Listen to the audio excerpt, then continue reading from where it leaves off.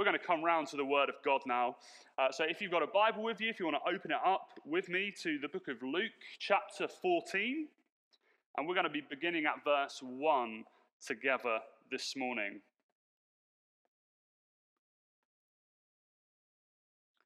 And this is what it says. One Sabbath, when Jesus went to eat in the house of a prominent Pharisee, he was being carefully watched. There in front of him was a man suffering from abnormal swelling of his body. Jesus asked the Pharisee and the experts in the law, "Is it lawful to heal on the Sabbath or not?" But they remained silent. So taking hold of the man, he healed him and sent him on his way.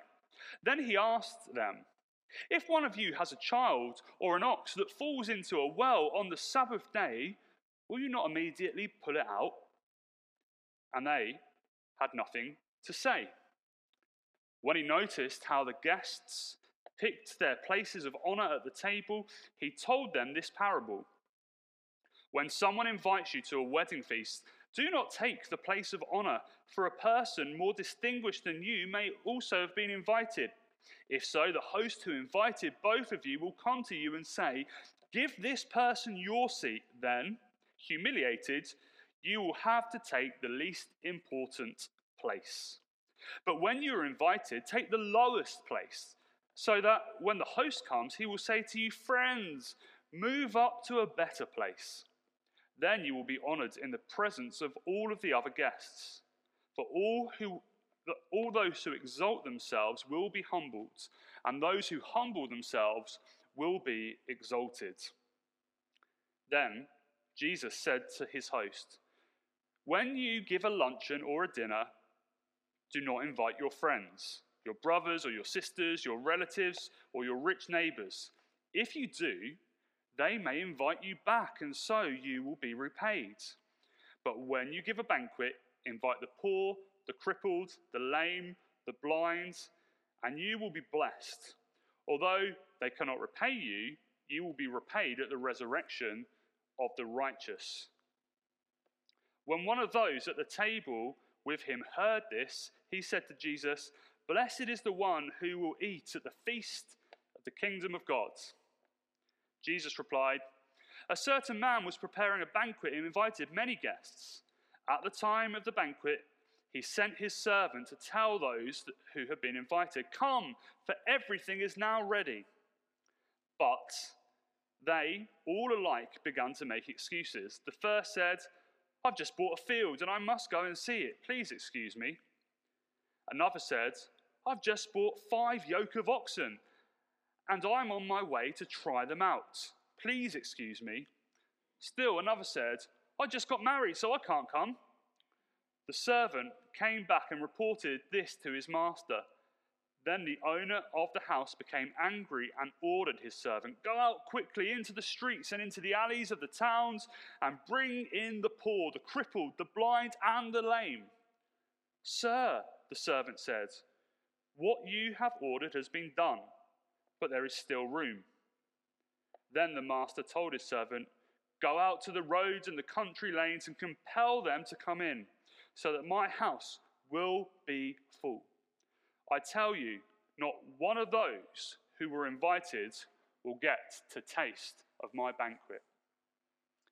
I'm going to pray, and then I'm going to invite Steve up, who's going to come and bring us the word today. Let's pray together. Father God, we thank you for your word. We thank you for the way it challenges us. Lord, even reading those words out there, and Lord, I'm challenged by my own behavior and my own attitudes, Lord God. And as we open this up a little bit more today, we pray that we will hear the gentle prompting of the Holy Spirit, challenging us and showing us, Lord God, how you are calling us to be, who you are calling us to be, and how you're calling us to live our lives. Be with us and bless us. May we hear your voice. Bless Steve as he comes to speak to us today. In Jesus' name, amen. Amen. Steve, over to you.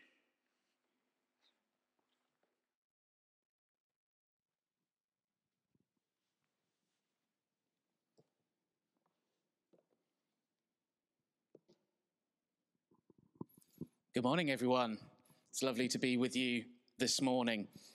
I wonder what your last couple of weeks have been like. It's been fantastic weather the last couple of weeks as we've seen the restrictions eased so we can spend more time outdoors with people. And hasn't it been lovely to have a bank holiday free of rain? That never happens in the UK. As I said, I'm not sure what life has been like for you the last 2 weeks.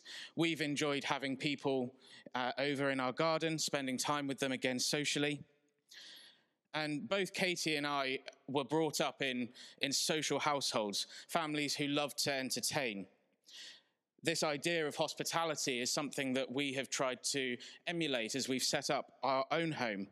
So for us, this last year has been really strange. Our home has felt incredibly quiet, something I'm sure you can empathize with.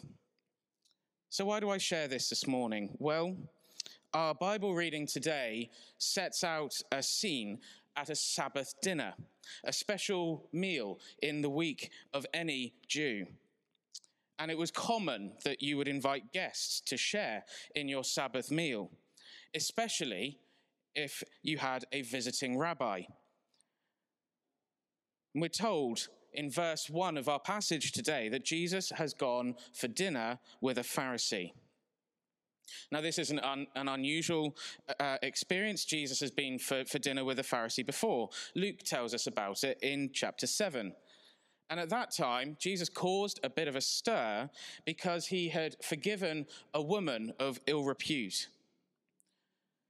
So we see him once again accepting this dinner invitation from a Pharisee, but not just any Pharisee. We're told he was a prominent Pharisee. Quite likely, this person is a member of the Sanhedrin, part of the ruling council that's based in Jerusalem. Clearly, this is a big deal. And as we progress through the passage, it sort of reads like Luke is presenting the highlight reel of the evening, sort of like "Come Dine With Me," but without that witty commentary. I don't think that we're seeing everything that went on at the meal. It's more likely that Luke is picking up on attitudes and behaviors that Jesus has seen in the room and wants to address. But right from the start, we get the sense that something isn't quite right. In verse 1, we see Jesus is being carefully watched. You get the feeling he's been invited for ulterior motives, that his opponents have called out the big guns. They're hoping to find something which they can use against him. And we see a number of issues that Jesus addresses through this passage. The first one is the issue of hypocrisy. When presented with the sick man, Jesus asks the question, is it lawful to heal on the Sabbath or not? Now, this again is not a unique encounter. In a previous chapter, Jesus had healed a crippled woman on the Sabbath. And throughout the Gospels, we see that this is one of the common battlegrounds that Jesus is faced with when the religious leaders do battle with him. And certainly, if you looked at the rules and regulations of the day, it wasn't lawful.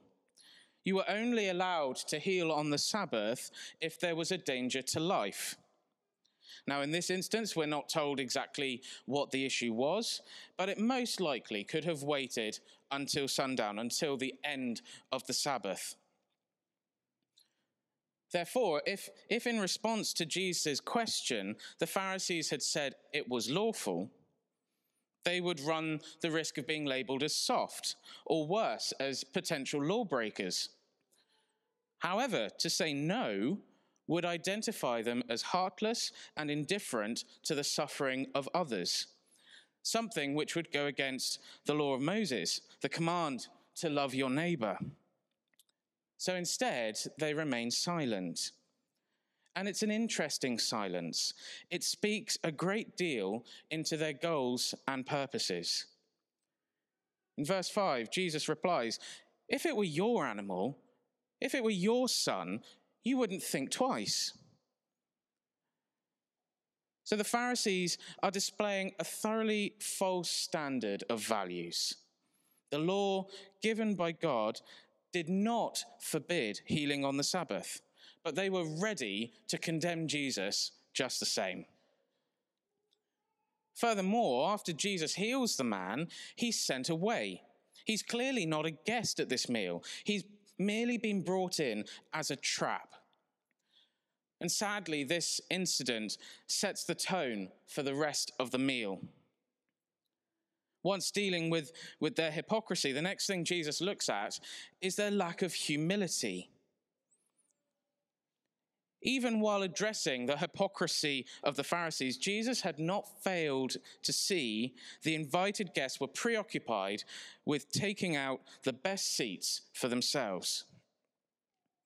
Now, in Jewish culture, the standard layout for dining would have been a series of benches laid out in a U shape with a table in the center. Guests would all be leaning on their left elbows, and the place of highest honor would be at the central position at the base of the U. The second and third places of honor would then have been on the left and right-hand side of the guest of honor, respectively, and so on and so forth. And so it would appear that at this particular meal, there was a scramble for the highest places of honor. And no doubt this was a learned practice from their spiritual leaders. In Matthew 23, Jesus said this of the Pharisees: "They love the place of honor at banquets and the most important seats at the synagogue." So in that sense, what these guests were doing wasn't that unusual. But in their self-exaltation, Jesus saw a root problem that had to be addressed. And it's not really a difficult message to understand. If you go into a banquet hall and you pick the best seat for yourself, then you run the risk of someone else coming in who is more important than you, and in shame, you're told to bump down the order, or even worse, you're told to leave. But if you go into a banquet hall and you pick the worst seat, you can imagine the honor if the host comes and promotes you into a better seat. Now, this incident in itself seems quite trivial, but what Jesus seems to be concerned with is the fact that all of these people are carrying a seed of pride and of arrogance. And that's really dangerous, because pride tells us we do not need God, that we are where we are on our own efforts, the very opposite of what Jesus taught. And so he calls it out. But he then very quickly turns his attention from hypocrisy and humility onto hospitality. And he starts laying into his host in front of all of his guests. And I think, as Brits, most definitely, we can see that this is a terrible breach in protocol. But the reality is that this man is not innocent either.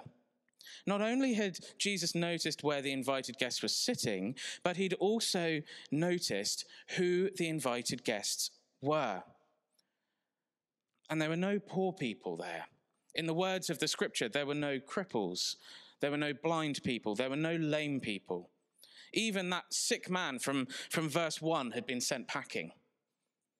They were all friends or relatives or rich neighbors. This man hadn't thrown a dinner party out of a hospitable heart, but rather to build favors and climb the social ladder. He did what he did because it would benefit him in the long run. Which is why Jesus said, when you give a banquet, invite the poor, the crippled, the lame, the blind, and you will be blessed. Although they cannot repay you, you will be repaid at the resurrection of the righteous. And this wasn't a new concept. Psalm 102 verse 5 says, good will come to those who are generous and lend freely, who conduct their affairs with justice. Proverbs 19:17, whoever is kind to the poor lends to the Lord, and he will reward them for what they have done. But this man, this host, wasn't concerned about pleasing God or glorifying God. The man was only seeking to up his earthly social status. He had made a judgment in his heart. There were those who could benefit him and those who could not. He'd invited those who would be able to help him and rejected the others. And Jesus saw this as an impure motive and a lack of mercy. And he called it out. So I guess if you were the host in this situation, you'd probably be thinking that this meal is not going particularly well. Jesus has already dealt with hypocrisy, humility, and lack of hospitality. But he still had one more issue to deal with. Now, as you may have noticed, I've been alliterating my points as any good preacher does. Now, by this point, I'm starting to scrape the barrel a little bit. So the point I go for this time is hubris. Excessive pride or self-confidence. I was quite pleased with that one. But in verse 15, a guest decides to interject and give what at first seems to be an innocent acclamation of praise. However, it's quite hard to get a good gauge on this man's motives, but I sense some antagonism in his remark. In effect, this guy is raising his glass to toast everyone in the room and say, don't worry, guys, we're all going to heaven anyway. It doesn't matter what Jesus says. But what is clear is that the words of Jesus have not really sunk in. And in the reply that Jesus gives, in the parable that he gives, Jesus doesn't really confirm one way or the other, but he challenges the sincerity of this guest's exclamation. And I don't really think that it's a coincidence that Jesus is using the example of a large banquet whilst he himself is sat at the dinner table. I think it should have really hit home to the guests there. And in this parable, Jesus is presenting a series of people who have weak and feeble excuses not to turn up to a feast. Verse 18, a man has bought a field and wants to check it out. Now, this is a really weak excuse. No one in those days would have bought a field without inspecting it first. Certainly could have waited. Verse 19, a man has bought 5 pairs of oxen and wants to go and test them out. Again, not a common practice. And even if you had bought those animals without seeing them first, that certainly could have waited till the following day. Now, verse 20 sounds, certainly to me, seems like a reasonable excuse. Man's just got married, wants to stay at home. This relates to a regulation in Jewish custom that said a man must stay home for a year and must not get involved in military service. So this is certainly not an excuse to avoid a social contact. These are all lame excuses. It's the proverbial, I'm washing my hair. It doesn't reflect people who have clashing diaries, rather people who just don't want to be there. Now, it would have been, as it is today, a prestigious invitation to be invited to a banquet. And for the Jews in the room, it would have been unheard of for anyone to reject that invitation. So notice then the response of the host in this parable. Clearly, his desire is a full banquet hall. But when some people won't come, the search widens. Now the guest list includes the streets and the alleys of the city, and those who are poor and crippled and blind and lame. But we find that even after they've come, there is still room at the table. And here the search widens even more to those outside of the city, living on the roads and the country lanes. Now, these people may have been the unclean, the thief, the murderer, or worse, and yet they are invited too. Now, in the parable of the wedding feast, we have to see the reference to the mission of the church. God's invitation had gone out to his people through his prophets. Now in Jesus, the second invitation had been given. But when the religious elite refused it, the church was to bring in both those who are within the city, the Jews, and those outside, the Gentiles. Well, that's all very well, I hear you say. But what relevance does this have today? Well, a few weeks ago, Luke encouraged us to put ourselves into the story, to see ourselves as the people that Jesus is talking to. Now, these people are not bad people. They're normal people trying to live the right way and interpret God's plan and purpose. But over time, these people who started with all the right motivation have become corrupted by power, by money, or by a certain lifestyle. And they're looking to fit God into their lives and not the other way around. In this chapter, Jesus is addressing various issues that are just as relevant for us today as they were then. We all have our religious rules that we live by. It might be that we always attend Sunday services, that we don't engage in certain activities or practices, or we stand firmly on our theological interpretation. Not in themselves bad things, but if in doing them we start to feel superior to others, that we have it right and they don't, we end up in a mess. We end up as hypocrites. As Christians, we're not striving for success in keeping the rules. Our primary aims are to love God and to love our neighbor. And so if this is true in our lives, how can we judge at the same time? And how about social status? This is definitely still relevant today. Whether it's through getting in with the right crowd, whether it's dressing in the designer clothes, whether it's driving a fancy car. Who is it that we are trying to impress? God isn't interested in those things.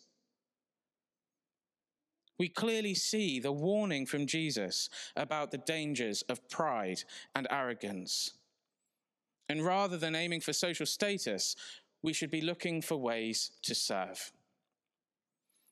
And if God wants us to serve on a larger or wider or higher scale, then he will take us into that higher place. And what of hospitality? Now, Jesus is not rebuking or forbidding our normal social lives. But Jesus reminds us there's no generosity in giving to people who can return the favor. We cannot claim to have generous hearts when we expect a return on our endeavors. And what of our hubris, our pride, our self-confidence? Well, this passage serves as a reminder that people are saved by responding to God's invitation, not by their own efforts or by a birthright. Conversely, it also reminds us it's equally possible to refuse God's generous invitation. And our passage this morning ends with a somber verdict on those who made their excuses, those who squandered their opportunity and would not get another. We too may resist or delay responding to God's invitation, and our excuses may sound completely reasonable, whether it be our work, our family, our finances, our health. Nevertheless, the invitation from God is the most important you will ever receive, no matter how inconveniently it may be timed. But you know, ultimately what this comes down to is self-righteousness and hostility towards the gospel. It is the issue that shows up in each of these people's lives. The Pharisees were not welcoming. They did not treat Jesus as a guest of honor. It was an interrogation and a trap. They were looking for ways in which they could demean Jesus and discredit his message. And we are just as guilty of this today. Whether it's looking for an easy way out, an alternative take on the gospel message, whether it's a justification to do the bare minimum, whether it's an excuse to justify our actions or our prejudice, whether it's casting judgment on people who live lives differently to us. We do it all the time. Every time we try and fit God into our lives and not our lives into God.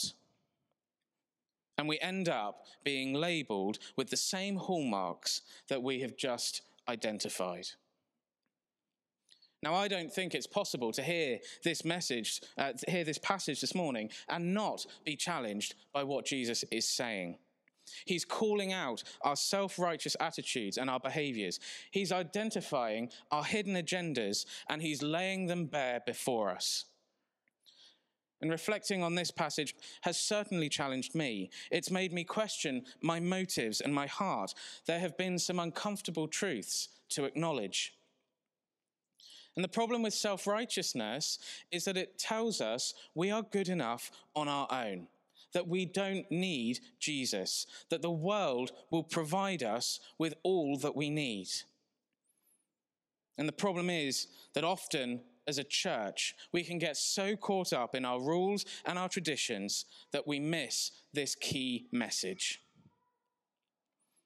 Now, if you're listening to my words this morning and you are not a Christian, I wonder if this is the reason why you've not yet seen a need for Jesus, that people have judged you, that you think that we're a bunch of hypocrites who think themselves better than you. Now, if that is the case, then I'm really sorry that you have experienced that. Because the heart of the gospel message is that we all fall short and that we continue to fall short. We are not perfect, but we know and we trust in the one who is perfect. And maybe you're hearing me this morning and you don't see the need of Jesus in your life, that you're doing fine without him, that being a Christian is to be restricted by boring, outdated rules. Well, I believe the Bible makes it clear we are lost on our own, that the only way to find freedom and life and hope is when we let Jesus transfer his righteousness onto us. Something that he did by taking the punishment for the rubbish in our lives, what the Bible calls sin, and went to the cross in our place. What we celebrated last weekend in Easter.